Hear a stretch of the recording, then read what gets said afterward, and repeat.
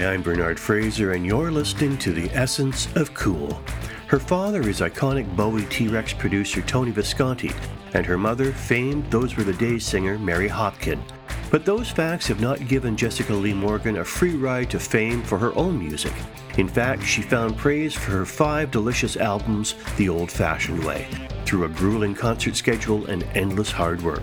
On this episode, Jessica tells us how her music career got started, about working with her dad on the Holy Holy tours, writing and producing a new album for her mother, and we examine her own gorgeous releases from her 2010 debut I Am Not to her latest, the slick and beautifully performed electropop album Change the Record. We also delve into her work as a practitioner of the Alexander technique and her Essence of Cool picks, the Blow Monkeys and cult icon Robyn Hitchcock. Fasten your seatbelts and let's get started. We gotta change the record to reap the reward. It's never too hard, it's never too far. Jessica Lee Morgan, welcome to the Essence of Cool. Thank you. Good to be here. It's a real treat for me, as I said off air. I'm really excited about having a chat with you. There's so many things I want to ask you, but Oh, blimey. but let me kick off with something that's relatively new. In fact, I think you posted either last night or today that you just completed training in the Alexander technique. And I saw your dad congratulating you too this morning, by the way. That was very cool. Tell me about the Alexander technique and why it's important. Wow. Well, the Alexander technique, people either go, oh, that's amazing, I love that stuff, or what the heck is that? So the Alexander technique is, it's an educational process.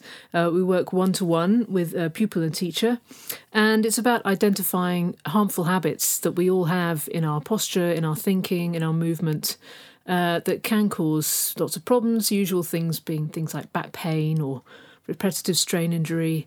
It can affect singers and performers, musicians, everybody really. And when you learn it, you can just basically make the best use of yourself. Like sometimes we refer to it as like an advanced driving course for the body. Right.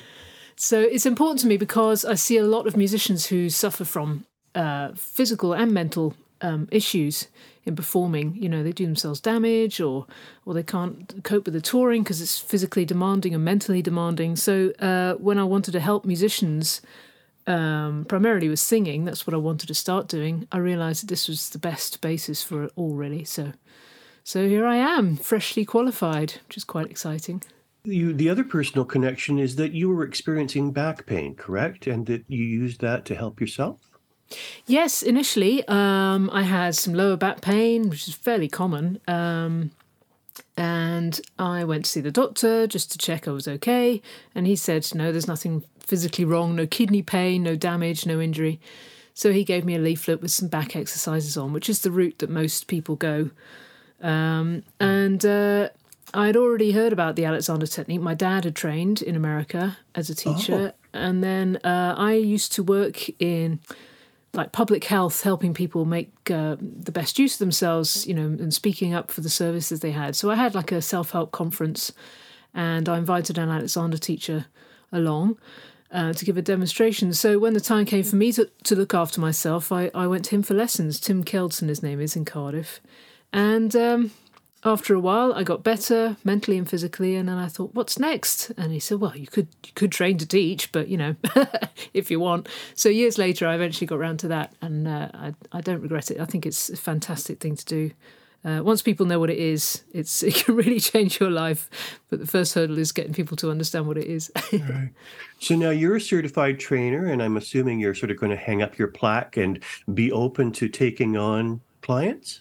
Yes, yeah, ideally. I need to find somewhere to teach first. I'm looking in London or Reading, but I'm open to offers. I'd like to particularly, I thought I might like to teach in music colleges. There's a lot of modern music colleges now, pop star school kind of thing. And I really want these young people to feel good about themselves and to look after themselves. You know, there's so much horrible pressures in the music industry that I really think they need the best tools and the best care to get through it and not be damaged. Is this something that you could effectively do online as well, or has it got to be an in-person process? Online teaching was explored during the pandemic because that's all we had, and our school did some of it online. On the other hand, it's about gaining an experience, which, because you're not always able to tell what you're doing, we call it faulty sensory perception. If you work one-to-one with a teacher, we put our hands on pupils just very gently, just to find out what you're doing, that you won't even know you're doing. Like, people lean back or lean forward, they're not even aware they're doing it, but it puts pressure on certain parts of their bodies. So really it's best to learn one-to-one. That's where, where the real work can happen. Yeah. I'm hoping there might be practitioners in Canada, because I suffer from horrible neck and back pain. Primarily, I'm a keyboard player, so particularly the use of the right hand, so my entire right shoulder area gets cramped up very easily. So I wouldn't mind trying this out. That's common. There, most likely there are teachers there. Yeah, definitely. There's probably a Canadian organisation for teachers. I know there's AMSTAT in North America, but there will be a Canadian one as well. Right. I'll find out for you. I'll let you know. Thank you. Thanks. You've worked and been surrounded by iconic artists, so many iconic artists over the years, not the least of which are all the Bowie alumni through Holy Holy and other affiliations that your father has had. Who do you listen to for inspiration or just for enjoyment? Which artists?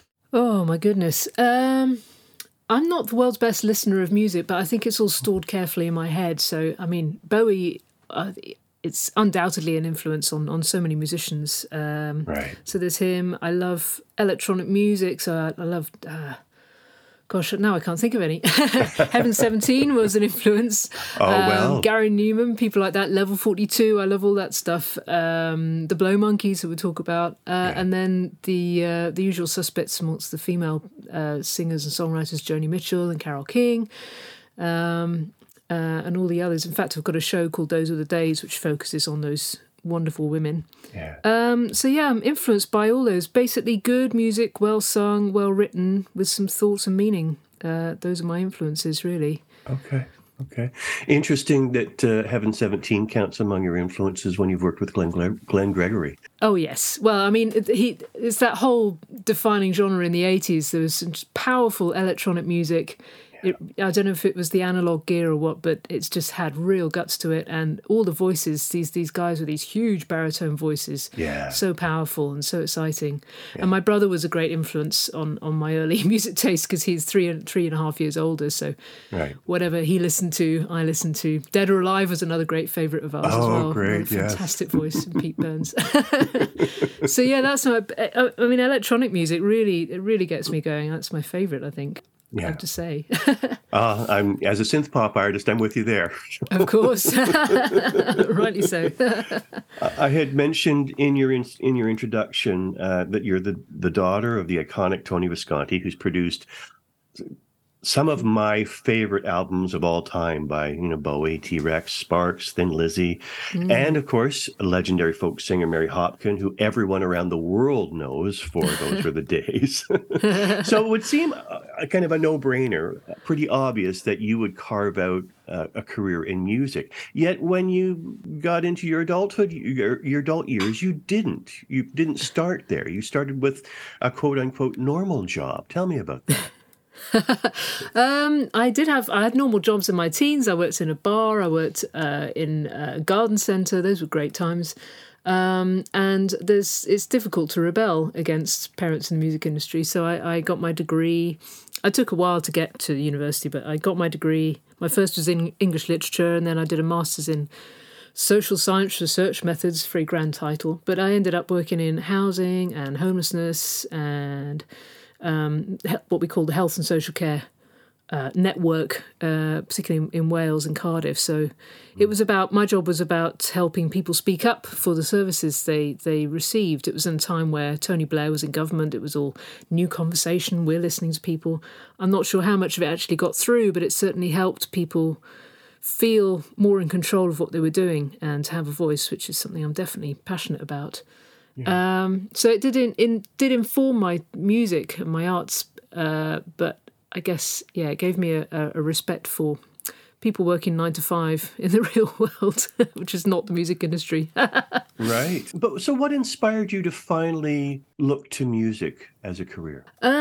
I guess I'd always been doing it. I mean, I would have loved to have been discovered as a pop star, my late teens, but I've been steadily playing in covers bands, paying my dues basically, cover bands, all that sort of thing, the odd session.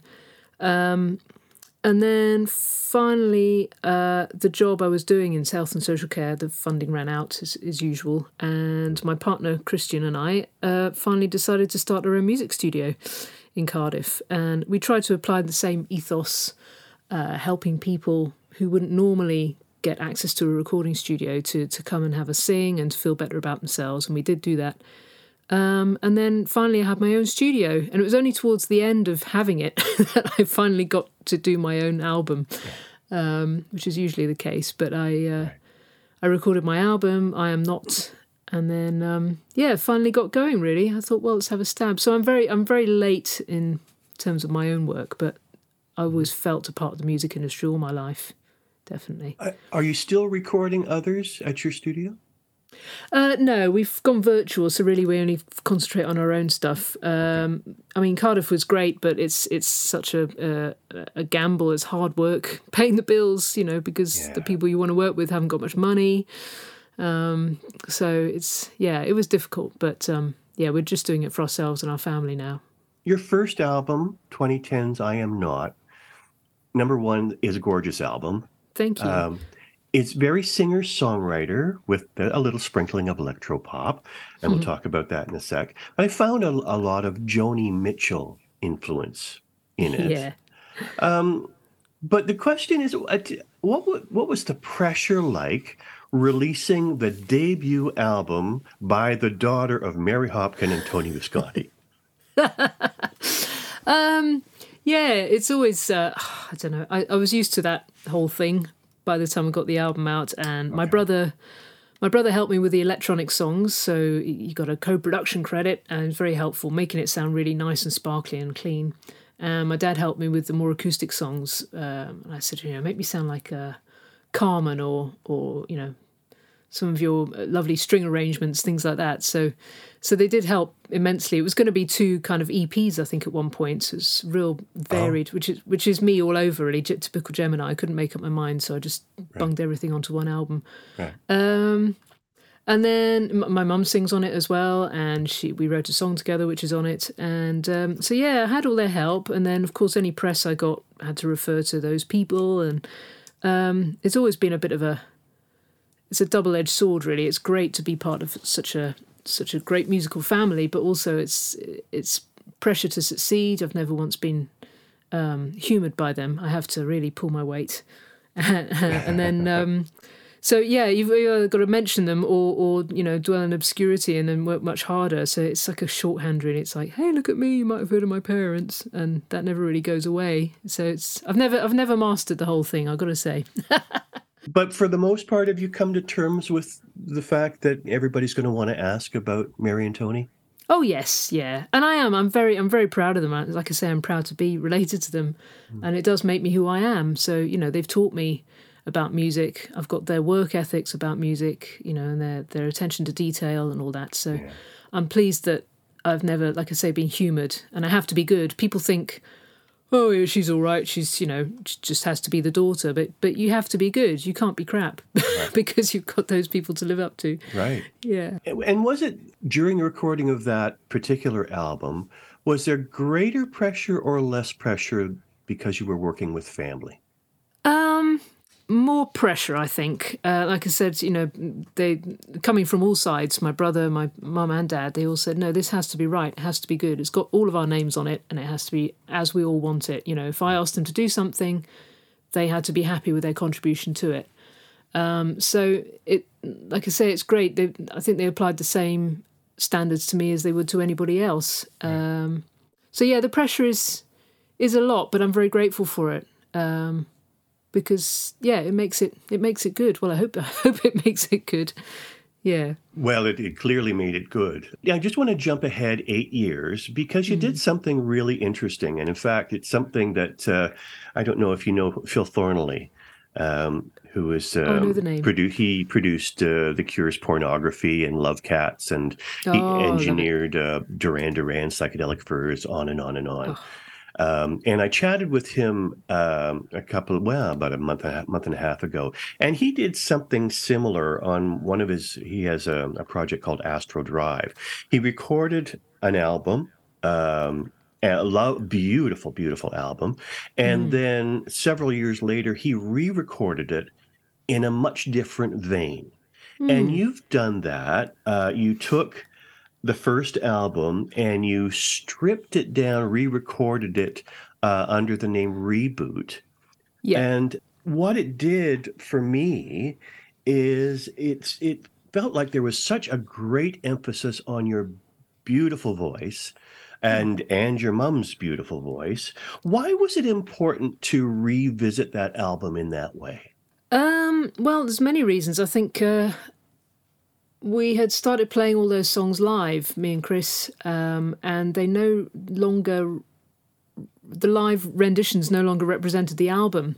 Right. I've always started songs, on guitar or piano, very simply. So that's, to me, that's a mark of a strong song, is that you can play it just stripped down, unplugged, as we like to say.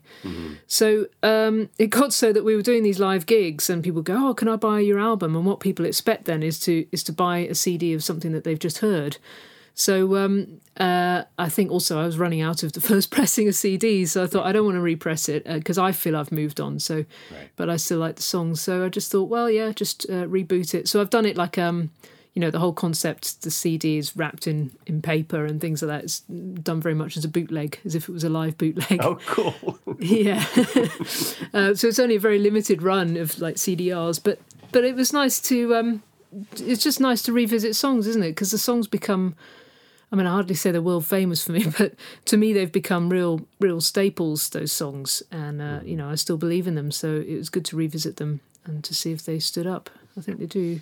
Yeah. And it really gave them new personalities. There's a really hauntingly beautiful cut off Reboot. It's the stripped down version of "I Want to Be Famous." I love the original version, nice electropop piece, but this had such a profound impact on me. It just became more poignant. Yeah. Tell me about the difference recording the electropop version back in 2010 and recording this beautiful stripped down version in 2018. Well, the original version is very much based on, it was really from the heart. There was a lot of frustration that I would work so hard on my music, and I had this apparent advantage of the famous parents and everything, and yet still I was getting turned down by record labels, and I didn't feel like I was getting the help I needed or wanted, or thought I wanted at the time. So the song very much came from that. If you watch the video, there's me and my girl band friends, and we're all pretending to sign a record deal, and there's me on the sofa with singing into a hairbrush and things like that. So again, when we rebooted it, I think it's partly Chris's idea that I sing it in that kind of really kind of modern groany girl vocal way, but actually it worked. I think the more you overdo a vocal, what you think is overdone, the clearer it comes out. It doesn't come out so overdone as you think it does. But the video for the newer one is against me having a nervous breakdown, just very raw. Because again, it's very painful, that whole thing. Which I can't imagine there are any musicians who don't feel that way. I'm working blood, sweat, and tears, pouring my heart out, and you don't get the recognition you feel you deserve. It's frustrating, isn't it? It's a massive ego thing, but it's frustrating all the same. But I really can't overstate how beautiful that rendition is. Your voice really, really shines in that. Oh, thank you. Similarly, there's a duet that you do with your mom called "Here It All Comes Again." And again, Yeah. in the stripped down version, it's just that much more powerful and beautiful because the voices play such a prominent role. I mean, they play a prominent role in the original, but there's just more focus in the stripped down version. Oh, right. When you listen back to the final mix of that one, of the new version, the first time, what were your thoughts? It was much more how I wrote it to start with. I had that, I was playing around with dad-gad tunings on the guitar, like Joni Mitchell, and I came up with that chord sequence, and then my mum wrote the melody and the lyrics over the top. and I wrote the harmonies. So it was much more, again, in the spirit of how I wrote the song. And it was my mum's favourite version as well. She wasn't too keen on what I'd asked my dad to do on arrangement-wise, the mellotron flutes and things. Oh, okay. She falls in love immediately with the initial version of something, and says that's it. She doesn't worry about the recording's not quite crisp and clear enough. She just goes, oh, it's in the spirit, it's brilliant. So we're actually revisiting it yet again for our new album. There's an original demo I did on an Atari ST40 and a 8-track recorder and all that C-Lab. So that's my 16-year-old, done when I was 16 demos. So we're revisiting that arrangement as well. So again, it's going to be a perennial. I don't, recycling songs, but that's okay, isn't it? So if you like the song. That's wonderful. So we can expect a new version on the new Mary Hopkin album then. Yes, yeah. I think I have to see what she sent me, but I think she'll take more of the lead vocal. Which said, "Oh no, you did the great lead vocal. I don't want to re-sing this, but I've twisted her arm, so we'll see. We might split the difference. I don't know." And what was her reaction to listening to the reboot version the first time? Oh, I think she loves it. Yeah, I think she was much happier with it as well. It's much more what she had in mind. So, but I think, they all have their place, don't they, really? Different versions, horses for courses. Absolutely. I want to talk about your latest record, Change the Record. It feels like a real departure for you. I mean, I know that you have sprinkled some electropop here and there throughout your career so far, but this one is solidly electropop synth pop. It doesn't feel as singer-songwriter, although still clearly Jessica Lee Morgan. What was there an overarching concept that you went into the recording of this album with? Well, some of the songs are lockdown songs. When I had a Patreon account, I was kind of doodling around and just would stick things up, in a raw mix, and it's a lot easier to record, into a sequencer because you can just. It's a lot easier to edit. You don't have to set up microphones and all that. Yeah. So it came from that. Some of the songs are definitely, It's Okay and Hang On In There was very much about, waiting for the lockdown to end. And then it was back to the way that I recorded those, or wrote the first few songs on I Am Not, the Famous and all those is very much sequenced, which is, I think, is probably my favourite way of recording because you can just chuck it all in. You can change the tempo and the key, you can muck around with that, and then you just throw all the vocals straight on, which I do the vocals pretty much before anything else, as long as I've got a chord sequence to sing to. Right. So then I think in terms of vocal arrangements. So, like I say, my early influence, listening to the, top 40 on a Sunday in the UK was all electropop. It was my first love of music, around the mid-80s.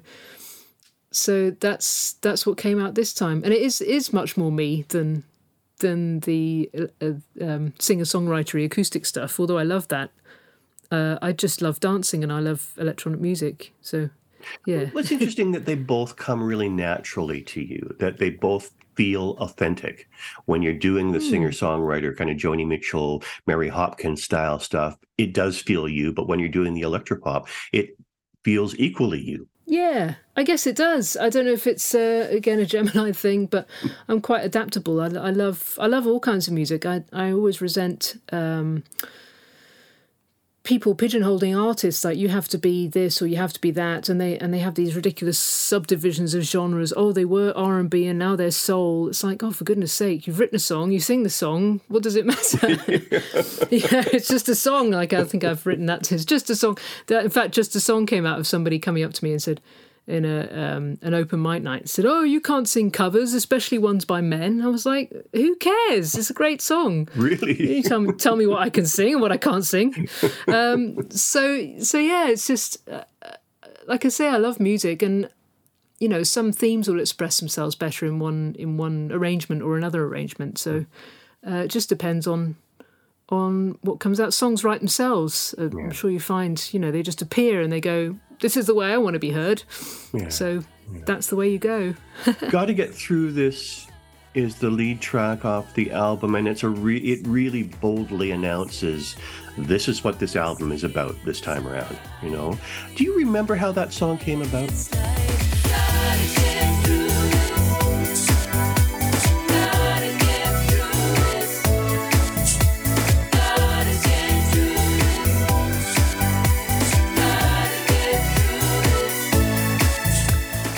I think the idea came from being on tour and thinking about the difference between how we like to appear on stage and in our social media.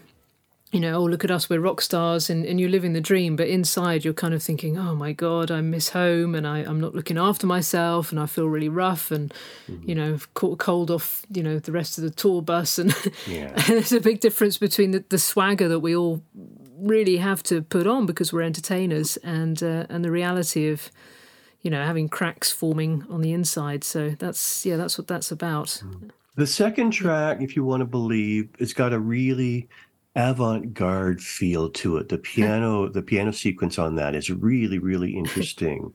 Where did that, was it inspired by a specific artist or song, or where did that come from? I think I had, again, the pop star in mind. And I think it probably came from, thinking back, it came from like the kind of messages I get on Facebook and things like that from fans. I'm amazed that I have fans at all sometimes, but they write to me as if, you know, as if I am that kind of cool pop icon. And I think, no, I'm just this person, you know, I've got my problems, I've got my issues, and you think I'm amazing, and it's ridiculous. And then and it's the fact that people can message you so instantly now. Yeah, it's difficult to explain that, you know, when, you know, there is a division without sounding too snobbish about it, but we can't be friends with everybody, and we can't be confidants. You know, there's a chap who tells me all his terrible mental problems, and I'm thinking, oh God, no, you need help. You know, psychotherapy or, you know, antidepressants or something, not me, for God's sake. I'm just as screwed up as you are. So that's where that comes from. Yeah, it's ridiculous, you know, and people of course do it to my parents. They think my parents are iconic musicians, which they are, but they're just, you know, they're just people like the rest of us, you know. Right. That must be difficult to manage, you know, having that very sort of public persona where you are truly the rock star, but then, you know, realizing that, you know, you're just a regular person inside, but that ease of access. How do you manage that? How do you sort of keep people at bay? I try a combination of friendliness and brutal honesty. Like sometimes I post on Facebook, look, this is how it is. I think I posted once, look, if I don't answer your messages, it's because I don't want to. I mean, I don't know what to say. People send my mother, of course I manage my mother's accounts. Right. I'm effectively a manager, I guess. And people send her these outpourings of love and affection. And like, I think you're amazing. I think you're beautiful. I'm thinking I don't know what to say, you know. And then it, you know, spills over in a tiny way to me, and I just think, thanks very much, but, you know, I can't. And the thing is, if you answer because of the immediacy, then you get into a conversation and you think, I'm lost here. I don't know what to say. I've got to put the barriers up, which feels bad, but I've had to grow tougher, really, because it's, I don't know, because you can end up down the rabbit hole, like with this young man who keeps telling me that he's depressed and everything, and we flip between, oh, I'm feeling wonderful, oh, I'm feeling suicidal, and I think this is not my job. My job is to sing. It's not to look after your mental illness, right. You know. And having worked in those fields as well, it is, I could say with all honesty, you just have to get the right help, and you have to put it in the right direction. And aiming at, you know, screwed up singer-songwriters is the wrong direction. We just put you in a song instead. Oh dear. Did mum or dad ever give you tips on managing fame? I guess not directly, but yeah, through behaviour. Like, you know, very occasionally, some people, you know, knew where we lived and would turn up at the house asking for autographs. We weren't exactly mobbed or anything, but my mum was always very clear. I was growing up with her, was very clear about where the boundaries were. Right. And again, she used to get mobbed at airports and concerts and things like that. So she's very defensive about her privacy, rightly so. So yeah, I've learnt to be kind but also firm where the boundaries are, because it's not, you know, if people approach me, they're not approaching just me, they're approaching my parents, really. Right. It's all kind of a package. So I have to be very careful about what I post on social media as well. It's just like, there's the music, there's some friendly banter, and that's all you get. You have to learn the boundaries, because otherwise you just open yourself up to unrealistic expectations. So yeah, my dad the same. He just gets. My mum gets asked about the Beatles, my dad gets asked about Bowie, and if they can't get an answer from them, they ask me instead. So, yeah, it's a juggle, but I think we've achieved, it's okay, it's all right. And what was it like in the before times when you were having a regular job, and people found out, who your parents were? Mostly it was okay. I didn't broadcast it, but if I was in a job for a long time, they would, find out, and they were fine about it. But again, I think, if it ever got too close for comfort, I was happy to deflect things, politely but firmly. A couple of times I worked in different jobs, and I just thought, that's a bit close for comfort, so I would have to just put up the barriers a bit, say, I'm here as a paid employee, not as the daughter of these people. So most of the time it's been okay. There's a song on the new album called Comfort in Pain, and definitely one of, if not my favorite track on the album. Just absolutely gorgeous. Tell me about the lyrics. Where did that come from?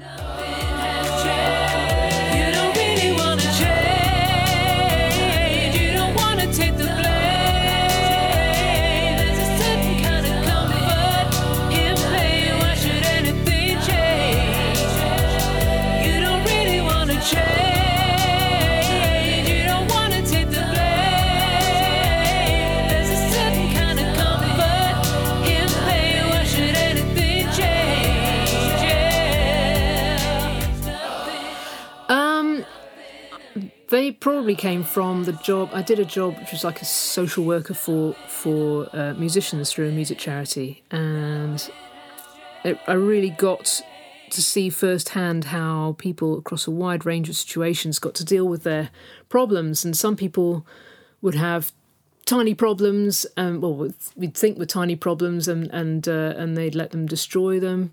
Other people had huge problems but dealt with them really brilliantly.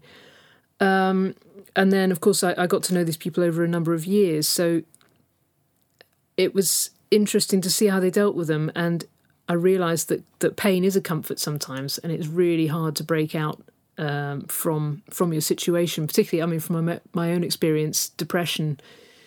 It's horrible, obviously, but also it's really scary to do anything about it, and you're not always ready to do it. You can't force someone to do something about it. There has to be a time and a place. One of the gorgeous aspects of the song is that later on in the song there is an incredibly beautiful gospel choir. But I'm going to assume that all those voices are yours. Is that right? Oh, yes. Yeah, all me. How do you remember how many tracks of vocals you laid on that? Because it's just brilliant. Is it just the bit that goes, There's yeah. Yeah. I can't remember that. Yeah, the bit that goes out. Yeah, I think that's the cry of existential pain. I can't remember how many is on there. I should look, really.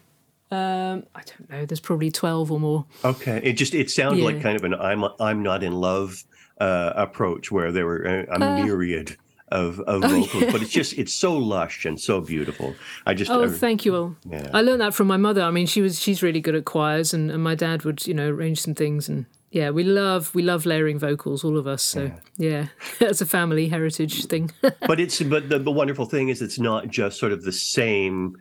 You're not singing the same thing. You're singing in different octaves, and you're singing in different harmonies, and it's just quite glorious. Thank you very much. Yeah. Change the Record, again, a very electropop, synth pop feel, but with acoustic guitar, which is really cool. What was that about? What was Change the Record about? That was probably a social media song. It feels so crass to say influenced by social media, but it's true. You look at, especially over the last few years we've just had, people like to rant and rave about things, and yet, you have to actually get out there and do something about it. You can't just say, something should be done about this, and then leave it there. You have to do it. So it's just struck me that everybody was going on marches and ranting and raving, and yet nothing was actually happening. Or, I don't know, it's really difficult because people feel powerless in the face of, politics and war and disease and everything that's going on a global scale. So I don't know. I don't know if we can change the world record, but we can change, our immediate surroundings. We can change our reaction to the situation, which is what the Alexander technique is about. Is getting in there at the point of decision, and you can choose not to get wound up about something or choose to take a different action. So yeah, we have to change the way we react to things in order to effect change in whatever's happening, and it starts on a personal basis. So yeah, that's what that was about. Yeah. What's the live music scene like in the UK right now? For the most part, have you put COVID behind you and everybody's sort of back to normal, or is there still some concern? I don't know. It seems like everybody's pretending that COVID's gone. When we started back in, we did a couple of things. We were very lucky to do some outdoor events in 2020, and then we started touring with Robyn Hitchcock and the Blow Monkeys in 21, and it was like the first indoor gig since it had all kicked off, and all of a sudden it felt very warm and very breathy. You know what I mean? Like, ooh. Yeah. And obviously, everyone's concerned. You've got to get through the tour. It's been a bit rocky, I've got to say, not in a good way. Yeah. But I don't know. The venues are filling up again. A lot of people are still cautious to go out. I was hoping that venues would have made a real difference in terms of things like cleaning up the backstage area.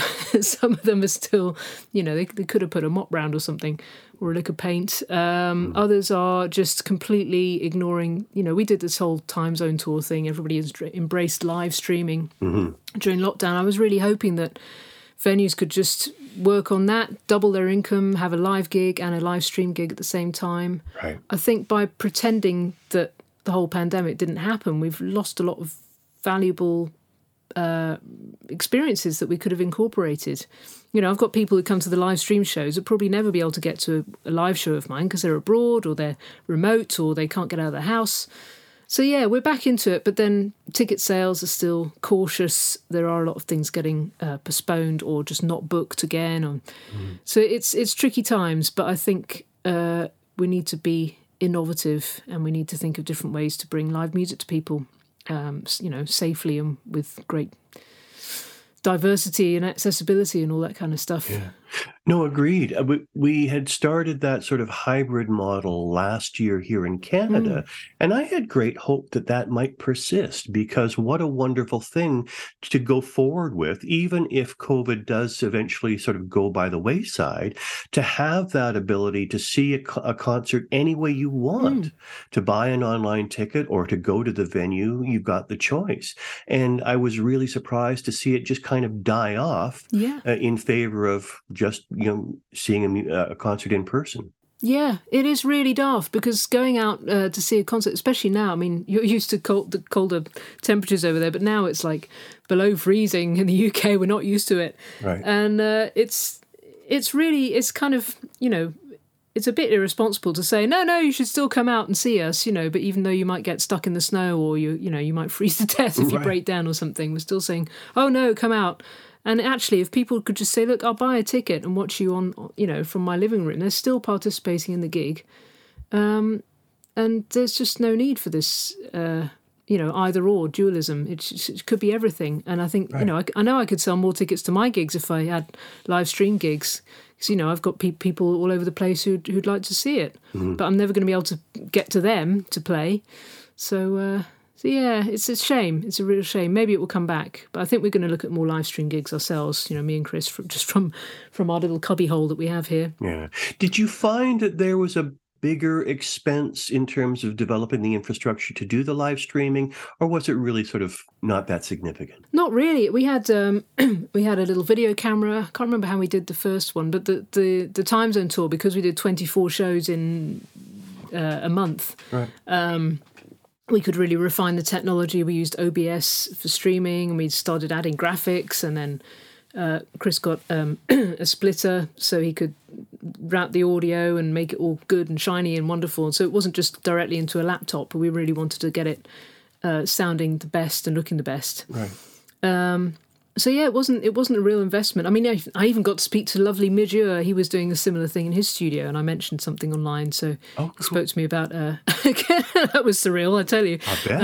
I had a conversation with him about cameras. Oh, you've got to get this camera; it's the best. And but we also talked about how scary it was. You know, he said, "I don't think we're going to get back gigging anytime soon." And but people like him, he's still doing online shows, and Robyn Hitchcock's still doing them. So yeah, there's still a place for it, and I hope we'll all. Maybe after another cold snap winter, we'll all realise the value of it. I remember when Midge came to Canada last year that he was doing kind of a hybrid model where it would be a live stream as well as sort of a limited number of people attending in person. Yeah, it makes absolute sense because why not? Right. You get the atmosphere of a real live gig and people can watch from home. Right. Right. Yeah. I want to talk a little bit about your connection to David Bowie, who just happens to be a hero of mine. And I'm sure virtually everyone you've ever talked to. But so back in 1969, your dad produces David's second album, but the first real album, I suppose, that people, eponymously named, but people tend to call it Space Oddity. Yeah. On it is this gorgeous song called Letter to Hermione, and I'm sure you already know where I'm going here. Oh, yes. Which contains an extraordinary acoustic guitar work by Keith Christmas. Fast forward nearly 50 years, and you're on stage with Keith Christmas playing Letter to Hermione, and you're singing.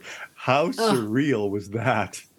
I don't know who was more nervous. Funny enough, I'd already known Keith through, I think it was a friend on the Isle of Wight who promotes gigs, Andy Barding, and he put us on with Keith.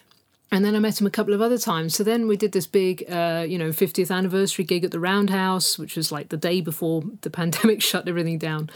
And my dad said, "Oh, we're not going to get you to support as normal, but, we've got this guy, Keith Christmas. It's pretty significant. He was there at the beginning." And I said, "Oh, I know Keith. Yeah, sure."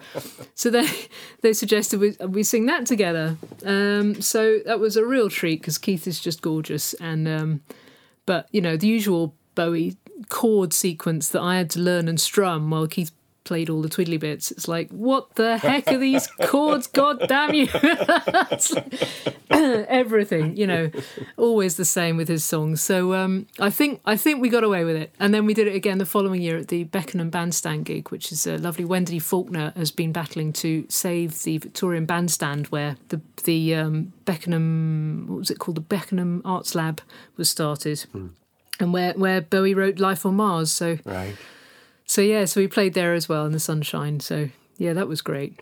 I don't know which performance I saw, but it was stunningly beautiful. I mean, the two of you together, you've got this gorgeous voice and strumming the acoustic, and Keith with those brilliant acoustic licks. It was it was a real treat. I think that's probably Wendy's video from the Roundhouse. She's always she's always at the front, standing in front of Tony. Bless her. She's a wonderful woman. So I want to talk a little bit about Holy Holy. Mm-hmm. Originally, I guess, I don't know if it morphed a little bit over time, but originally it was an homage to David's Man Who Sold the World because Woody played on it, your dad played on it, your dad produced it. The first thing I wanted to ask, though, is a lot of the songs from that album were conceived and written where your dad, Woody, Mick and David lived in Haddon Hall. Did you ever get a chance to visit Haddon Hall? No, I never did, unfortunately. It would have been cool. I'm not sure. I don't think it's there anymore even. I'm not sure when it was knocked down, but it sounds like, proper rock and roll, isn't it? Jamming. Yeah. And that's how the album sounds, doesn't it? It sounds raw and live and wonderful. Yeah. And yeah, it really comes across. Yeah. In fact, I heard them. I dropped in. I wasn't part of the band, and I dropped into the Joint in London where they were rehearsing, and Steve Norman was there, and quite a few other people at the time. And I thought, oh, they sound a bit kind of, rough around the edges, but in a good way. And then I put the album on. I think it was the first time I properly listened to the album on the bus on the way home, and it sounded exactly the same rough around the edges rock and roll style. So they captured it perfectly. Right. And so Tom asked me to join. I think it was the year later in the 15 tour. He said, "Do you want to get on Tom Wilcox, who put it all together. Right. He said, "Do you want to get on the backing vocals with Lisa Ronson, Mick's daughter, and Hannah, his niece, Maggie's daughter?" And that was great fun, all the mini dresses and high heels and stuff. And then I graduated up through the ranks. Steve Norman left and was replaced by Terry Edwards, and then Terry left and bequeathed his place to me. So I'm very happy up front now. I didn't realize it was Tom who asked you to join. Yeah. I think there was some gentle campaigning going on in the background, but he asked me to support as well. So Chris and I supported most of the tours since then, which is really wonderful, gratifying experience. So I have to kind of do the opening sets and then run off and quick change and then run back on and do the rest of the show. That's very really cool. Good fun. Yeah. What was it like the very first time walking on that stage to play that material with your dad and Woody? Well, it was great. Obviously, the first time I was on the backing vocals and a bit of percussion, so that was a lot more in my comfort zone. Right. But it was hard to remember that those guys in front of me and next to me were on the original record. It's just surreal. Right. And even Glenn mentions it every night. That, it's like, that's Tony and that's Woody playing. So it's great. I don't think I even realised it was my dad playing on the original "Man Who Sold the World" song. Oh, okay. So I never really put. You don't really put two and two together with your parents very often, do you? But I think for most people, they see your dad as that iconic producer, not remembering that he's an amazing bass player. Oh, yeah. I mean, first and foremost, he's a musician, bass player. He played, wedding bands in the Catskills and things like that. Right. Upright bass, in fact. So, yeah, he really knows his stuff. He hasn't got to play live as much as I think he'd want to, but so he's really been enjoying being on stage and striking all the poses and being a proper rock star. I listened to an interview you did a while back about being in Toronto in 2016 with Holy Holy when you heard of David's death. And I guess, in fact, you had chatted with him, the group of you had chatted with him a few nights previous to sing him happy birthday. But tell me about that sort of process of deciding whether or not you should go on. What was that conversation like? So we played in New York the couple of nights before, and Tony had apparently called David from the stage, and we all sang, and everybody was happy. And then we had a night off. I think there was a gig that got cancelled or something, but we went up to Toronto and we had a night off and had all a lovely dinner and everything like that. And then we all woke up, kind of in the middle of the night, to messages going, "Oh, I'm so sorry, I'm so sorry." My dad most of all, so he got up in the middle of the night and was speaking to people. And so I woke up and I knocked on his door and it was just crazy. So we all met over breakfast and said, "What do we do? Should we carry on?" And I said, yes. I think, definitely it's catharsis therapy. So thankfully, obviously it wasn't my decision, but thankfully Tony agreed with me. And we all agreed. And so we played we had the one night in Toronto booked. I think that day we went for a walk and it was a beautiful, clear day. Went up the CN Tower, which felt very symbolic. Freezing cold, I might add. Mm. And we played that night. And then due to popular demand, as they say, we played the following night in the same place, the Opera House. Is it the Opera House? Yep. And it was just, we couldn't play it straight. It was just, everybody was crying. We were crying. They were crying. The looks on their faces, it was just incredible. And it just seemed fitting, you can't stop the music at a time like that. Yeah. And then we felt like after that, the rest of the tour, it was just down the East Coast at the time, we felt like messengers, foot soldiers, I think we were referred to, because we were just playing the music and allowing everybody to bawl their eyes out, us included. I feel especially for my father, who had to go through a very public grieving process, from losing his friend. None of us in the band knew him that personally. But yeah, it was incredible. And then we got another tour, 6-week tour on the back of two. Again, it was planned to be one celebration of David's music at Carnegie Hall, which was arranged, the previous October. Mm-hmm. And then they arranged another one, again, demand surged at Radio City the night after, and then we went on a 6-week tour around the rest of America. Yeah. And again, it was like that permanently, like fans just going mental and us going mental. And yeah, it felt like a real privilege. And we were, these things had been booked before David's death. It seemed that some people were saying we were cashing in, but of course we weren't at all. Just we were on it anyway. And David had given the band his blessing unofficially. Tony had shown him a video of us playing Width of a Circle at the Isle of Wight, I think, and he said, why do you want to do this? And Tony said, because we never played this album live. He said, we never got to gig it. And David said, oh, okay, yeah, it's pretty good. So he was on our side, bless him, thankfully. That's lovely. And, anytime I've heard, because I saw David perform many, many times, and anytime he did play Width of a Circle, it was never like the original. So lovely that you're able to do that and bring sort of the original version.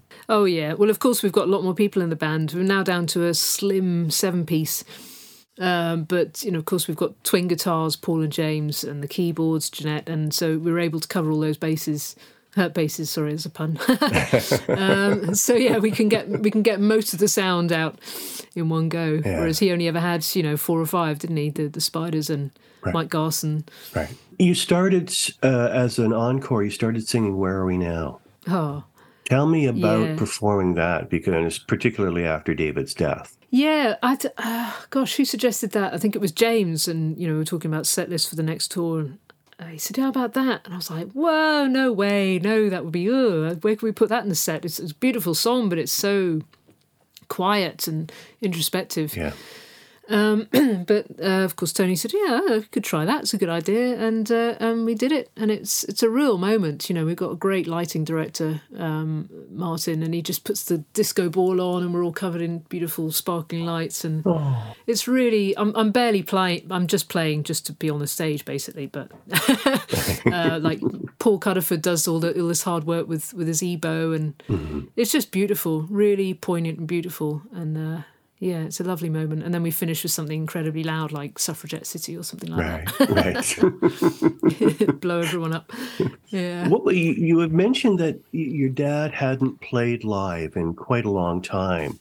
How was he feeling about playing live with that material? He was loving it. He really did his homework. He got the same bass, a modern version of the same bass that he'd used, a short scale, Gibson SG bass. And so he basically transcribed all of his bass parts from the original album. And initially he only played, in the 15 tour, he only played the first half of the show. Oh. And then Erdl Kizelke came on and played the greatest hits section. Right. But yeah, Tony was reading his book, he's reading from the page the first few times. He wanted to get it absolutely right because, of course, fans know if you've got one note out of place. Oh, I didn't play it right. So he's got the full transcription. I keep saying you should publish this as a book of music. But obviously after a while, I was playing off, once I picked up the 12-string and the saxophone, I was desperately cribbing off the page as well. So I didn't blame him for that. So yeah, but he loved it. And he has played, obviously, over the years. He's done his own, what he called, TV show in places like the City Winery, I think, in New York. Songs that he's produced and all that. So yeah, he's done the odd gig, but he's never toured, in such large chunks. Right. So I think he loved it though, and he loved, he's very fit. He does Tai Chi moves and all this, so he just loves all the showboating and stuff. Yeah, it was really, really cool for me to see. He posts quite a bit about playing Tai Chi, and it's near and dear to my heart because I learned it many, many years ago, and it's such a wonderful process. Is it something that you've tried? Has he taught you? He's worked with me a little bit. It's not something I do, unfortunately. I probably should. But it ties in so beautifully with the Alexander technique as well. It's just like a really good way of taking the technique principles and putting it on the Tai Chi, which of course exists in Tai Chi anyway, the whole Chi, the upness and all that. In fact, I think he explained it to his teacher and he went, oh yeah, Chi, I do that. So yeah, and Tony will do it every day on tour and at home, and it's testament to all of that stuff that he's still so fit and active. It's something that Lou Reed did quite a bit. Both he and Laurie Anderson did. And I wonder if your dad and Lou practiced together ever. Do you know? They did. They were in the same school. Yes, same place, same master, Master Wren. In fact, I think Master Ren used to come and I can't remember what it was now, but I remember seeing Lou do something on telly, and Master Ren was next to him. Oh, wow. Doing Tai Chi. So yeah, he's quite Master Ren is quite a legend. I hope I've got this right, because if my dad hears this and tells me I've got it wrong. But yes, he and Lou were Tai Chi brothers. Oh, yeah. that's so cool. Yeah. I just got one more question about David. You originally met him when you were weeks old during the Low session at Chateau d'Hérouville. Is that right? Mm-hmm. Yeah. But that is right. He apparently didn't really take to babies. He probably had other things on his mind, but apparently he was fully dressed up as, in the Ziggy regalia. But my mum, of course, sang the backing vocals on Sound and Vision, so she. Yes. Yeah. So she, made sure that they said, Brian, I think, called down from the studio and said, Mary, I've got a little piece for you. And she just tucked me away with somebody and nipped up and did those backing vocals. Right. So I was there, but far too small to be away. Yet many, many years later, during, I guess, the recording of the next day, you were able to attend some of the recording session. You finally got to meet him properly. What was that like? Well, only in a very limited capacity. My dad has a room in my brother's studios, Human Worldwide, in the city. Okay. And when Chris and I went for kind of a sabbatical holiday out there in 12, and when we got there, Tony said, "This is a big secret. Don't tell anybody. I'm finishing an album with David." And so I was never asked to hang out or have lunch or sit down or luxuriate in anything, but I was certainly asked to bring the coffee because I was kind of interning. So I'd go down and get the coffee and bring it up. My hands would be shaking and, give him just, whatever, double macchiato. And he was always so charming. He was like, your dad's been telling me you've done some gigs and how did they go? And he was just charming and lovely. But it took me a long time to stop shaking and getting over the fact that, oh my God, this is David Bowie. So even though he was such a huge figure in our family, a myth in some ways, yeah, that was really surreal. And then one day we went down in the lift, took the lift down together, me and Chris and David, and said to Chris, where are you from? And he said, Kent. I'm from Kent, yeah. And then we just departed and he vanished in a puff of smoke on the streets. It was just surreal. Amazing, eh? Yeah. Let's talk a little bit about your mom. She doesn't perform live anymore, but she's still recording. And in fact, as we discussed earlier, you're working on a new album with her. Tell me about the new album.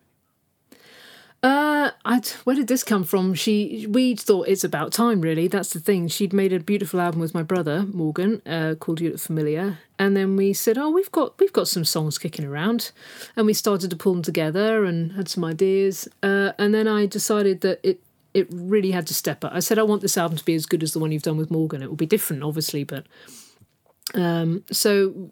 I looked through my files and I found some songs that needed finishing, and she put her magic melodies and lyrics on top, and I think it's shaping up quite nicely. She's just sent me her last batch of work and I've got to go through them, and then I'll go back to her house and work on them again. And she loves singing. She's still a one-take wonder. She's still meticulous with her vocals and her comping, and we basically said, if you're going to be this picky, you have to learn to use Pro Tools yourself. I think it's Logic now, but so she loves it. She really loves it, and she's still got extremely high standards. But she's just not interested in putting on makeup and a dress and standing on a stage and hanging around in tour buses and all that nonsense that goes into doing a gig. She's been there. She's done that. Why do it anymore? Oh yeah. Exactly. Yeah. So I'm very grateful that she's still making music. She's made a few albums of her own music. On our label, Mary Hopkin Music, and it's great to be able to tell people what a great songwriter she is, because she never really got the chance to shout about it back in the 60s. Yeah. Just wasn't really the done thing for women, or anybody really. So she's actually using Pro Tools and Logic now? Yeah. That's wild. It is, yeah. I think it did come out of the comping. She was so meticulous and wanted everything to be just the way she wanted, so... Chris, my partner, immensely patient, would either sit with her and engineer the sessions, but he taught her how to use it, and we both help her out. And she's always phoning saying, it's doing this thing, I don't know what it's doing. And we say, well, we've never heard it do that. I don't know what you've done, but we fix it. And then she carries on. We call it mum tech. But she's doing all the string arrangements in the MIDI arrangements. And oh, wow. Yeah, she's an amazing musician. She's got an amazing sense of music, harmony, lyrics, the whole lot. So, yeah, she's a privilege to work with. And again, she never lets me get away with out of tuneness or bad timing Right. or substandard lyrics or anything like that. Yeah, so it's an exacting process, but it's very satisfying. And are you Yeah. providing any vocals or instrumentation as well, or are you just sort of coordinating the sessions? Yeah, no, it's a dual album. It will be released under both our names. Oh, great. So I can't remember the division. There's a few covers on there that we've sung for years and never really recorded. And then there's I think some that she started and some that I started. So I think the lead vocal split is about half each, and then the rest of the work is probably split too. So yeah, I think it's a definite partnership, this album. And is it primarily in the folk vein, or is it does it range? I guess primarily folk, you'd say. I think a couple are going to get a little bit more rocky. Like I got my Gretsch, my nice Gretsch guitar, and she said, "Oh no, this one needs some balls to it." So I've got kind of chunky guitar on there and stuff. So yeah, it should be quite nice, diverse, but in the folky rocky range. Yeah. And when do you think that's going to be released? Hoping by spring. I've got to draw a line under this. I've been holding it up through my training and school and other things and touring. But so I've got to say, yes, it will be done in the spring. And I'm assuming it'll be available on maryhopkin.com. Yes, yeah, probably via both our websites. And we tend to do a pre-order on CDs and then do the digital release later. So it'll be on all the usual platforms as well. Oh, okay, great.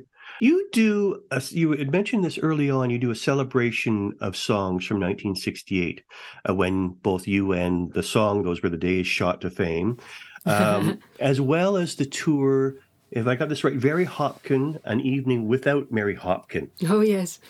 That was actually the previous iteration. That was a small tour we did in 2015 with Brian Willoughby, who played for my mum and my dad. In fact, he's on the Live at the Royal Festival Hall album. And his wife, Catherine Craig. So they were part of the band, my partner Chris and Simon Adams on drums. We couldn't sell more than those few gigs, unfortunately. So I put the idea to rest. And then this came out of a slightly different, similar project as well. But I just thought, well, I'll celebrate. So 68 when my mum burst into the scene, and then 76 when I was born. So all the female singer-songwriters of that period. So it's got Joni Mitchell and Carole King and Melanie and Janice Ian. It's a really lovely show, and I'm hoping to book a lot more next year around the UK at least. But like I say, the music scene here is still very slow picking up, so I have to be patient. But it's lovely. We've had a lovely reaction so far. Ralph McTell came to our last gig because he lives down the road from the venue. Oh, wow. Yeah, he approved. And you sing Those Were the Days in both performances? Oh, yes. Yeah. Yes, that's the finale of the show.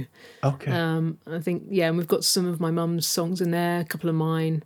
So it tells a story. I've tried to link all the songs together and the songwriters and, women that my mum admires, ones that I admire that have influenced us. So, yeah, it's a nice show.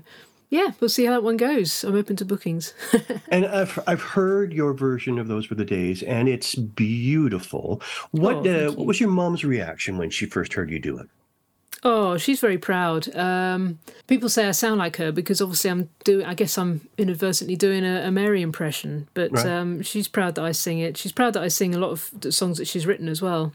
And she's very proud of the song. She recorded it again in 2018 as a The 50th anniversary. Yes, yeah, we did it very stripped down, just me and Morgan and her. Was there some convincing involved? She was a little reluctant to do it? Actually, no. I said, It's 50 years. Do you fancy recording it? She went, yeah, sure. Oh, wow. Like I say, she'll always be known for it, so she should be known for a lot more. But if you're going to be identified with a song, that's a pretty good song to be identified with. What is it about the enduring quality of that song? Because it's still not just as relevant, but it's still just as poignant today as it was 50 years ago. What do you think it is about that song? Well, it is timeless. I mean, it's a song about looking back already. So when she first sang it, she was so young, and John Lennon, I think, told her to, phoned her up over the weekend when she couldn't quite get it. Said, just really think about being that older woman looking back, which is hard when you're only 18, but she nailed it. And now when I sing it, when I was at college with Chris in Cardiff, we had a pub called the Tavern. And so to me, it's about, standing outside the tavern, looking in, thinking of the times that I used to have in there. So it applies to everybody. It applies to some strange people in strange ways. I get a lot of odd messages about it, but everyone has an affinity with it because it is about something. It's nostalgia, isn't it? Rose-tinted glasses. Right. Yeah. And how did you approach the re-recording? Were you trying to stay faithful to the original, or do you want to change it up, or what was your approach? Not at all. I think possibly in the same spirit as Reboots, that it's a great song. It doesn't need too much adornment. So we just played it as if she was just sitting in a room, just looking back. So just I played guitar. I think there's a 12-string and a 6-string on there. Morgan played bass. I think there's a piano in there as well. Mm. And Mary just sang it straight off, and we left out the kids' choir and the Richard Hewson's wonderful arrangement, but we left all that out, and the key change. So it's just as is, the bare bones. Wow, yeah. You're curating her work. You had mentioned before you started a label for her, and you have a lot of new releases of older material. I think there's about 7 albums up there. Can you tell me about them? Yeah, there's loads. I think the newest one is, Pieces was the latest one. I think that's catalogue number 15. So it was started because we had 2-inch reels in the loft, and they were literally making a crack in the ceiling. Oh, wow. So we have to do something about these, and we kept moving house, and they were getting really annoying to lug around. So we got them digitised, and then Chris and Mary started looking through them, and we found things that were written on the labels, so we knew they were there, but also things like Leaf Must Fall we didn't know was there. So we thought, well, let's start releasing them. We started with the Festival All album, which was pretty much ready-made, and we just remastered that in the last year, again, because we ran out of CDs. So it's all stuff that she'd recorded with my dad, and they didn't get a deal at the time because she wasn't interested in touring the world and, doing all that faffy stuff. So she said, as long as you don't make me do anything except sing, no interviews, no tour, no nothing, you can put these out. So that's how it came about. And thankfully there's a really great fan base there that still want to hear her music. Yeah. So, and then once she knew that there were people listening to newer stuff and admiring it, it got her spurred on to write new stuff. Once we ran out of the old stuff, she had to make some more. So it's been fantastic to keep her going and feeling appreciated and current as well. She's written some such beautiful songs. Survived those 2-inch tapes. Survived being up in the loft for how many years, because they can be quite fragile and brittle. Yes, we used a great company in London called FX Copy. And they are specialists in, they have to, I think some of them had to be baked, to keep the oxide on. Right. And we sent them all the tapes. I think I said, you can get rid of the tapes, we'll have the boxes back. And they sent us a hard drive with all these Pro Tools sessions, just straight off the multi-tracks. So that's what we were able to find. So it's great in there. You can hear my dad queuing things up and a bit of chit-chat, and it's lovely, really lovely to hear. Oh, that's great. One more question before we take a break and come back and talk about your 2 picks for Essence of Cool. Have you ever fancied a collaboration with Lisa Ronson? Oh, gosh. It hasn't really come up, to be honest, apart from us singing together in Holy Holy. But she did a wonderful album herself with Paul Cudderford and Tom Wilcox. Yeah. And I don't think she's concentrating on music so much these days. Oh, okay. But she's got a lovely silky voice, though, so I don't know. It probably won't be on the cards, but... I just figured Tom Wilcox, being the producer extraordinaire that he is, would have seen a wonderful opportunity to put the two of you together. Yeah, we called ourselves the Rontes for a while, or yeah. Yeah, no, I don't think so. I'm not that great at collaborating, to be honest, outside my family. I just think I'm a bit selfish or awkward, but okay. Yeah, I hope she does something else, though. She's a lovely voice. On that note, I want to take a break, and when we come back, we're going to talk about your 2 picks for the Essence of Cool, Robyn Hitchcock and the Blow Monkeys. We'll be right back.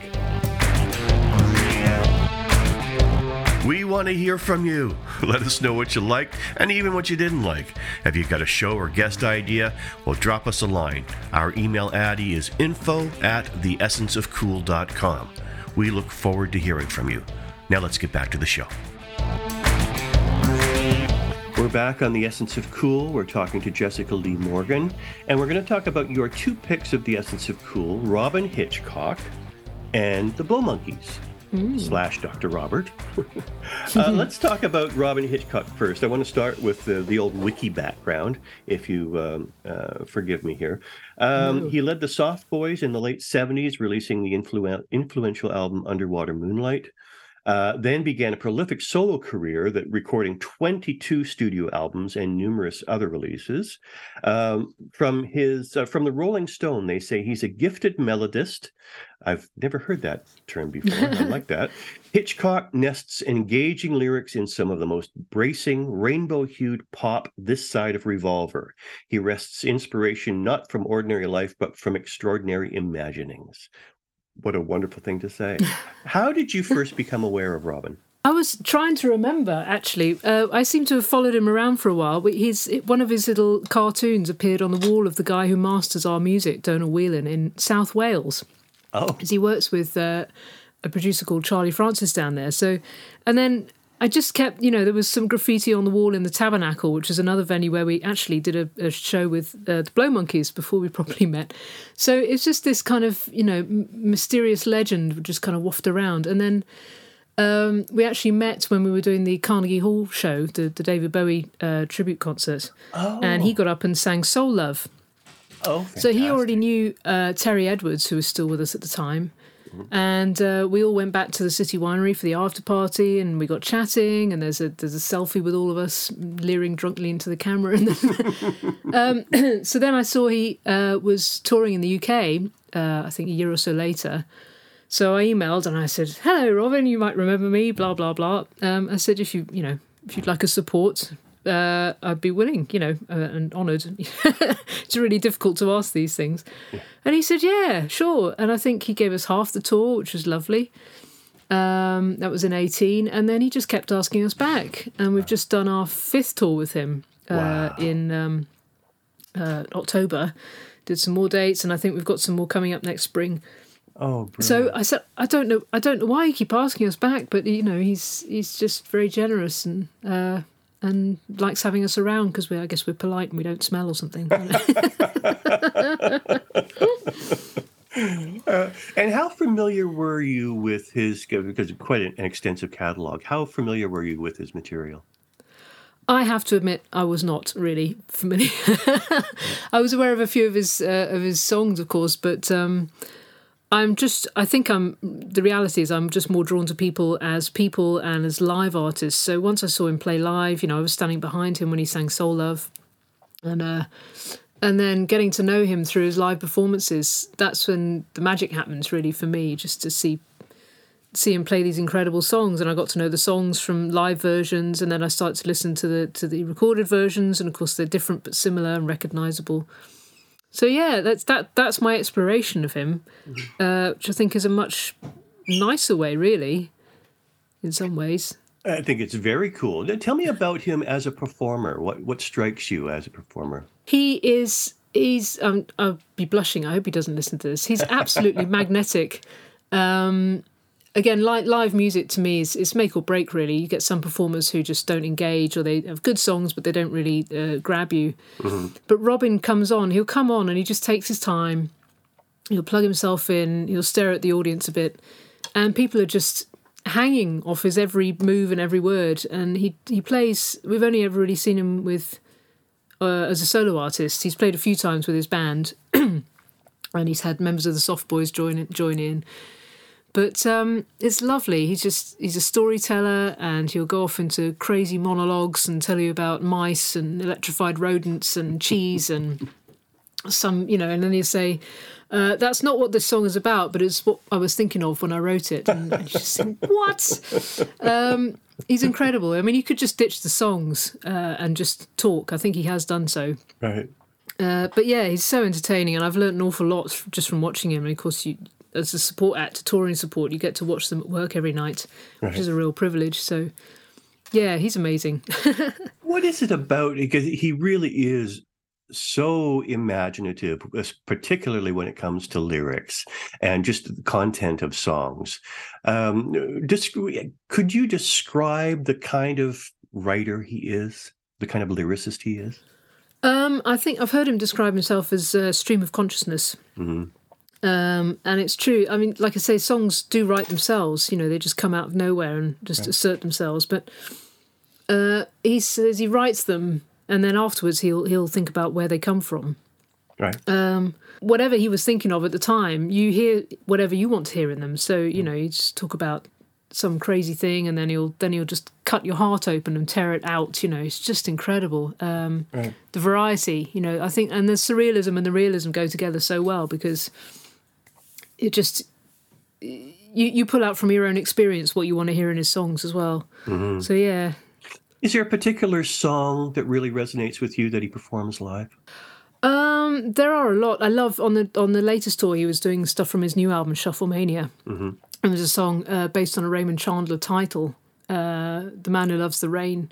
Right. Really just a beautiful imagery and a lovely story, and you don't really know what it's about, but you just got this lonely picture. It's very poignant and everything. I mean, he's been kind enough to, you know, he suddenly said, oh, do you fancy doing an encore together? And we ended up doing some of his classics like Brenda's Iron Sledge and Queen of Eyes, and then we added 2 more on the last tour. So to play his songs as well and sing the harmonies that, you know, he sang and Maurice Windsor sang, that's another real privilege as well. Yeah, I had the pleasure of seeing a YouTube clip where you performed Queen of Eyes and Brenda's Iron Sledge with him. Brilliant. Tell me about the experience of playing with him.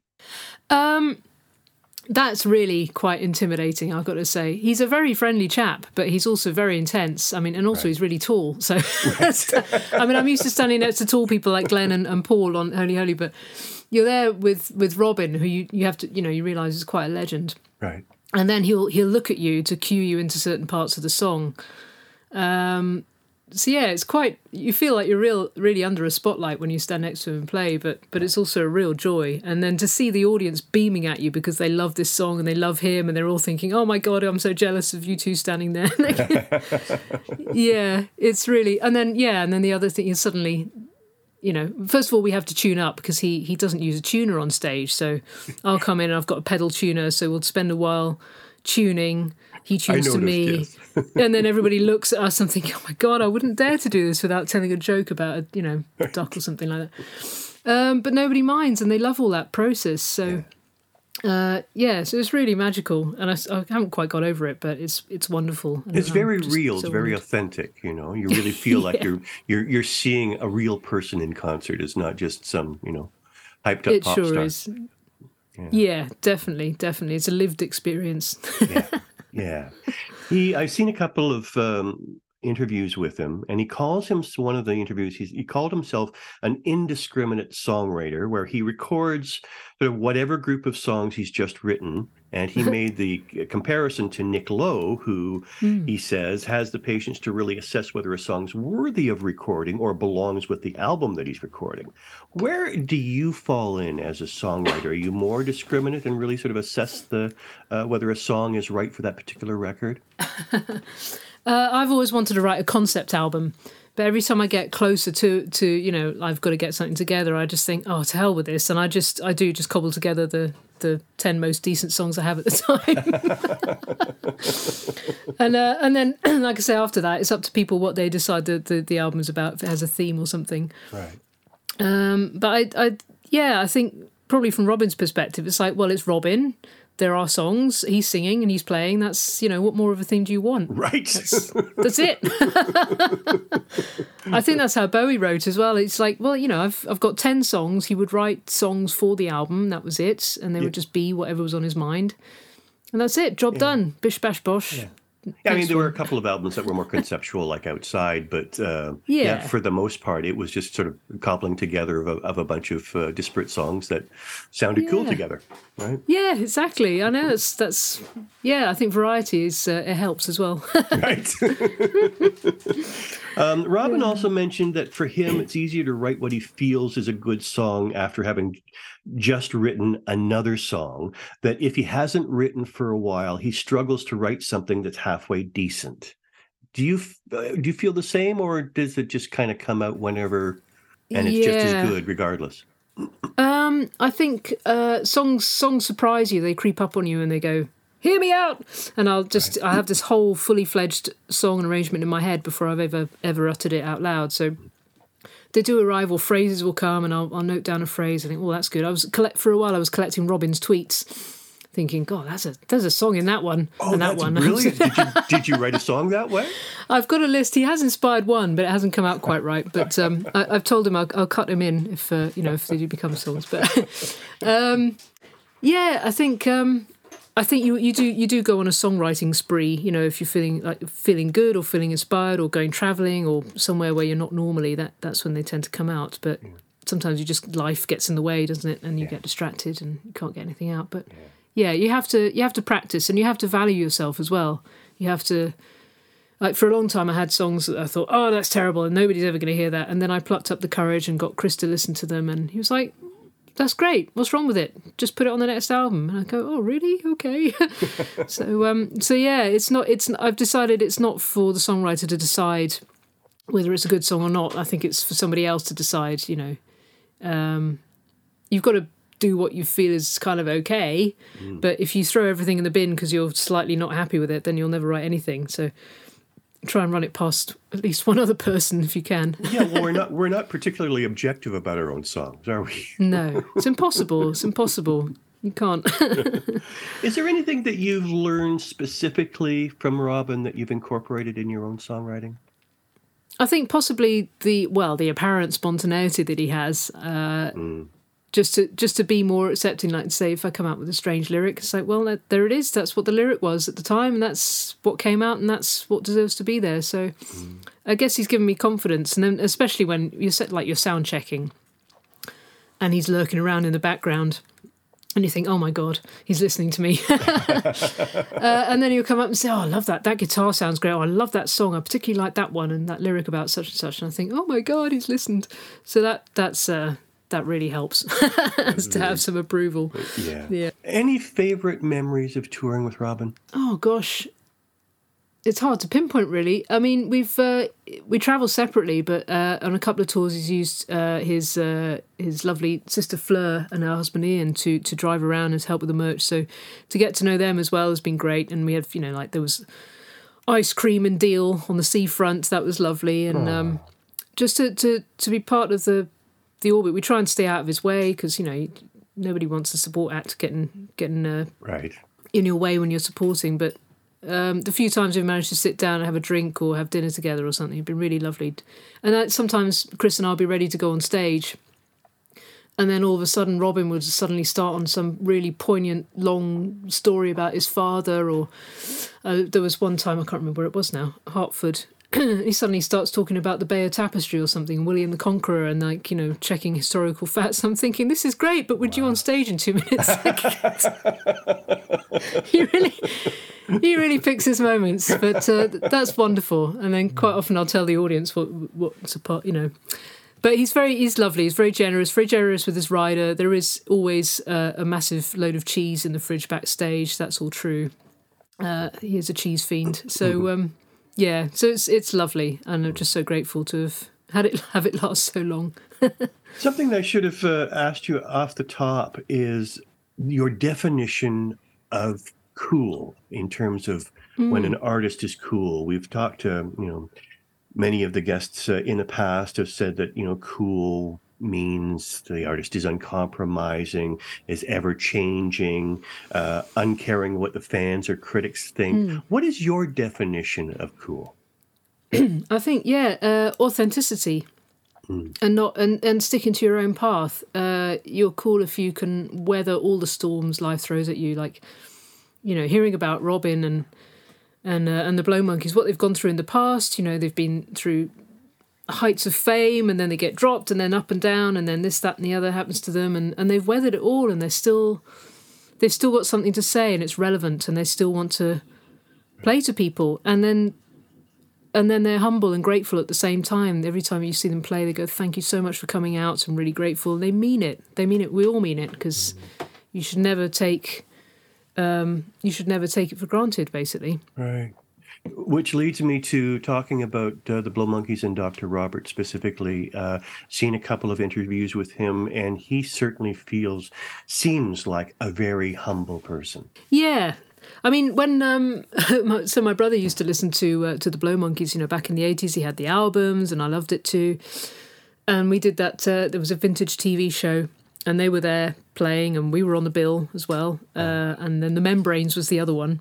Oh, wow. With John Robb. John Robb was kind of hosting and interviewing. So the Blow Monkeys were sat in the cafe, and I was just totally in awe and like, oh my God, it's the Blow Monkeys. I forgot that we were like equal footing on the same show, which is bizarre. I don't know how that happened. But so once after a Holy Holy gig in Guildford, a promoter who I knew came up to me and said, "Oh, I've got the Blow Monkeys coming soon." And I literally grabbed him by his lapels and shook him and said, "Please, please, please, can I support them?" He said, yes, it's fine, put me down. I was going to ask you anyway. So he asked me and Chris, and we supported them, which was wonderful. And then they said, "Oh, we haven't got anyone for next week. What are you doing?" So we did a couple more. And then we went on tour again last year with them. I've lost track now, and we've just done some more. So again, it's been such a lovely friendship. And there's three of the original members. I think the drummer, Tony, went to join the Illegal Eagles, I think. But they're such lovely, lovely people. I mean, I always imagined Robyn and Dr. Robert kind of these incredibly confident, slightly dark, slightly intimidating people, you know, like prefects in a common room glaring at each other. But once you get over that, it takes me a while to get over that with each of them. And one of the nights in London with the Blow Monkeys, I again staying out of the way, and I chipped into a conversation they were having about something, and Robert came over and just talked to me for about half an hour about T-Rex and Bowie and all this. And again, it was like, dude, this is amazing, but I'm going on in 5 minutes, you know. So and again, it was like, oh my God, you're Dr. Robert. Wow. So he looks really intimidating. His whole persona from the 80s tonight has been very kind of, you know, loose and wonderful. But again, he's a sweet fellow with a heart of gold, and really, really stands up for what he believes in as well. They both do, absolutely. They wear their politics on their sleeve and their hearts on their sleeve, and, you know, they're just honest about where they're coming from, which I do think is cool, to have the confidence to say what you believe and to sing about what you believe in. Agreed. Is so important. Yeah. Just a quick overview for the listeners who don't know Blow Monkeys. They have released 11 studio albums, going right back to 1984's Limping for a Generation, right up to 2021's Journey to You. Been a string of hot singles, including my fave, Digging Your Scene. What was your introduction to the Blow Monkeys? What did you first hear? Do you remember? It would have been back in the day, Digging Your Scene. Oh, gosh. I can't remember all their classics, Wait, Choice, and Celebrate, and they play all those in the set now, and it's just heavenly. We absolutely loved them. They loved all that, you know, the funky feel, and, you know, it's just iconic. Mickey on the bass, and it's just even the way he moved. Mick on the bass moves, you know, with his, you know, the nodding head and the bowler hat and everything, and then he still does that now. Neville on the saxophone. Just such an amazing sound. Yeah. And they still got it. To see them live now, they have, you know, what I call chops. They've seriously got chops, you know. Yeah. They've been described as sophistopop. And when I first heard them, Digging Your Scene was the one that I first heard, for me, it was very fresh and different from what was on the radio at the time.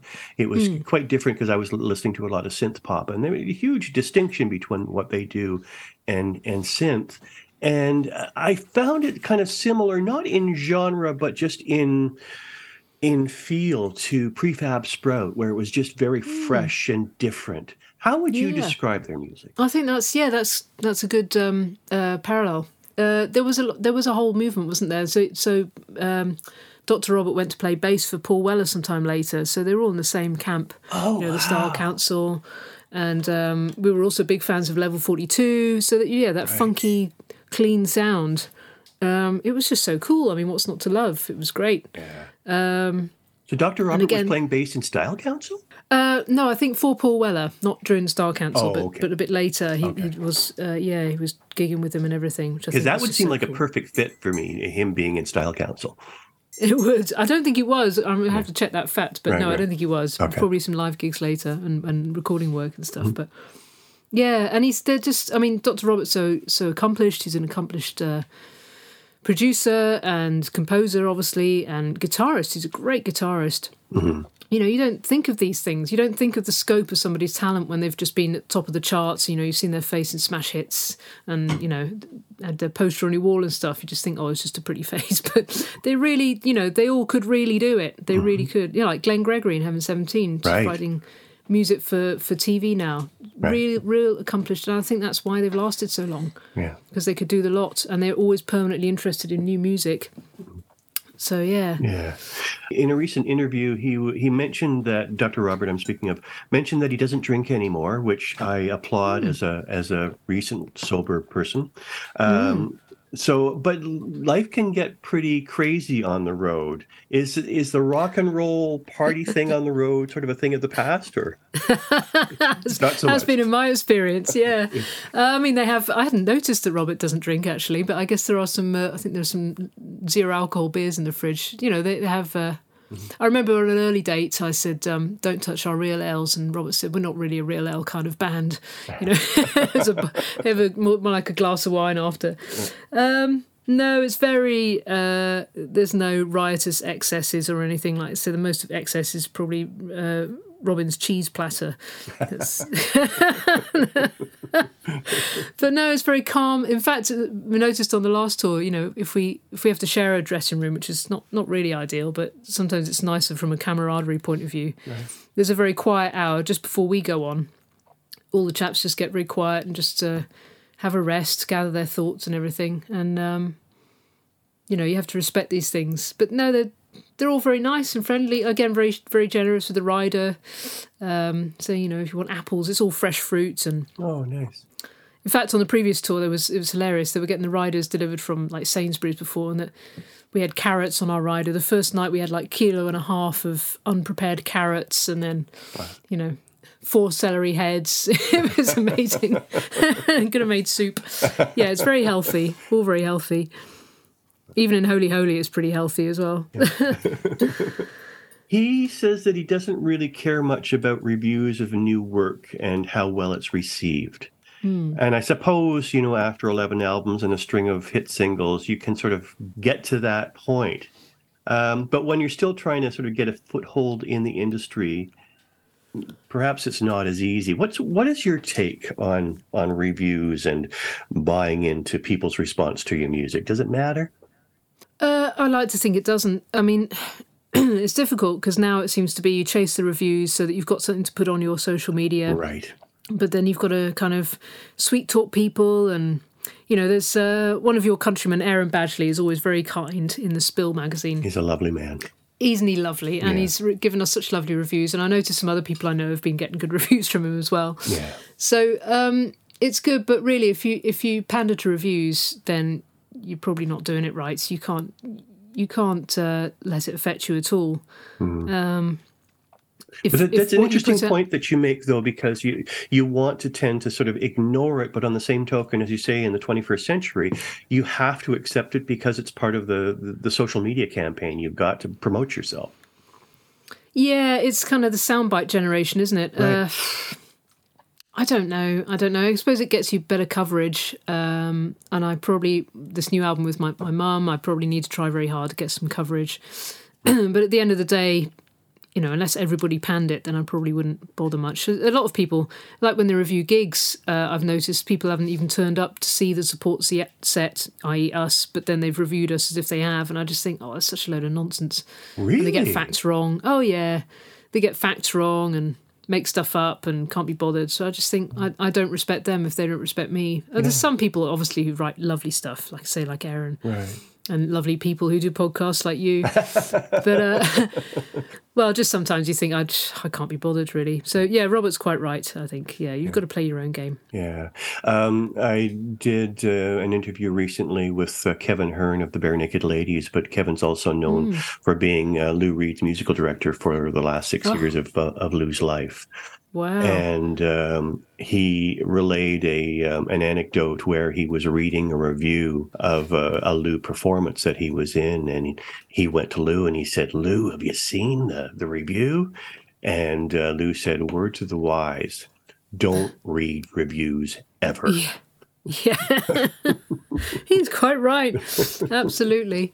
Yeah, and it's the same, making music. My gran was an artist, Mary's mother, Elizabeth, and I remember her asking me, what do you think would sell? What can I paint that people would buy? And I was like, that's the wrong way to go about it. You just paint from the heart. And she did. She painted what she loved, and you have to make the music you love. Right. And then I guess, if you're doing your own PR, you go for the people who you think would like it. It's pointless going for people who you think not going to like it. If you're going to play the game, you have to play it right. But it is a game, isn't it? It's definitely. Sadly, it is. And even more so in this day and age, too, when you've got to sort of fight and scramble for every last listen, Yeah. It's and because there's so many more independent artists. Right. We're all going, look at me. Right. I mean, Robert and Robyn are both Blow Monkeys and Robyn, very independent artists. They're just making their own albums, manufacturing. You order the manufacturing yourself and you sell it yourself. From Robert's wife Michelle she manages them and does the merch herself. So we're all there, kind of hand to mouth existence. So it makes it more real, and it makes the reward better. Because it's all your own work then. Yeah, it's that much sweeter for sure. Yeah.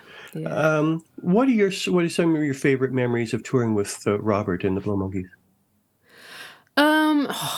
Just being able to see them night after night is a real treat. Right. They're so much fun. Like I say, they're real chops. Their song "Said Too Much" is a live highlight for me because Crispin, the Pump Taylor, gets a solo drum solo on it. It's just so exciting. Such a great dance song to listen to. I just can't stop moving. But they're just such lovely people. Actually, I say this to you. The bass my dad got for the first Holy Holy tour. I should say we're now called Tony Visconti's Best of Bowie. We're going to morph a little bit. He said, I'm gonna sell that. Maybe you can help me sell it. And so one night we were talking. I think it's Southend. Chris and Mick were talking about basses, nerdy conversation, and I heard Mick say, I really want one of those short scale Gibsons.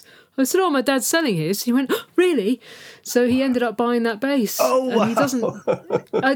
I'm so proud of it because he doesn't yell about it. He doesn't mind me telling people, but it's gone to a real musician, a really good bass player, and it's not stuck on a wall waiting to be autographed or any of that nonsense. So, so on the last tour. I just standing there watching Mick play my dad's bass. He's still got the Man Who Sold the World initials on it. And oh wow, is that ever It's really cool? Lovely. I'm so proud. So Mick came round to our house and I got the bass and I did the deal and everything. So it was lovely having Mick from the Blow Monkeys sitting in your house playing your dad's bass. That's quite surreal. It must have been. Yeah. So they're just lovely. And then talking saxophones with Neville. And Neville on the last tour gave me a beautiful cigar box guitar that he makes with this fella. And they couldn't be nicer. They're just so lovely. Yeah. And then they're just great musicians, and they're real, and they're cool, and they're genuine. And so that's the kind of musician I like being around. Yeah. It's just a privilege to tour with people like that. Listen, are there any plans to come to North America, particularly Canada, with either the Blow Monkeys or Robyn or Holy Holy, or just you solo with Christian? Well, I think the most likely thing might be the Best of Bowie, but I'm always looking at opportunities. I think, to be honest, if Robyn tours in America, he gets other people to support. Oh. But you never know. Yeah. What happens. I love it there. Yeah. Have you toured up here at all outside of Best of Bowie, Holy Holy? No, not on my own. I can't. I mean, to be honest, it's I can't get the funding or the pull out there. But we did support in those two tours. Chris and I opened each show, so that was a real real privilege. And people are still talking, they tell me now, I saw you play in, Lancaster, in America, wherever that is. Actually, I've forgotten where they all are. Pennsylvania, Right. These strange little places. And they say, I saw you there, you were brilliant. And so it's just really nice. It's a lovely way to meet people and great memories and a privilege. So who knows what will happen. Listen, I can't thank you enough for spending such a long period of time and being so open and honest. And it's been a real pleasure to talk to you and get to know your life a little bit. Oh, well, thank you very much, Bernard. It's been a real privilege to talk to you.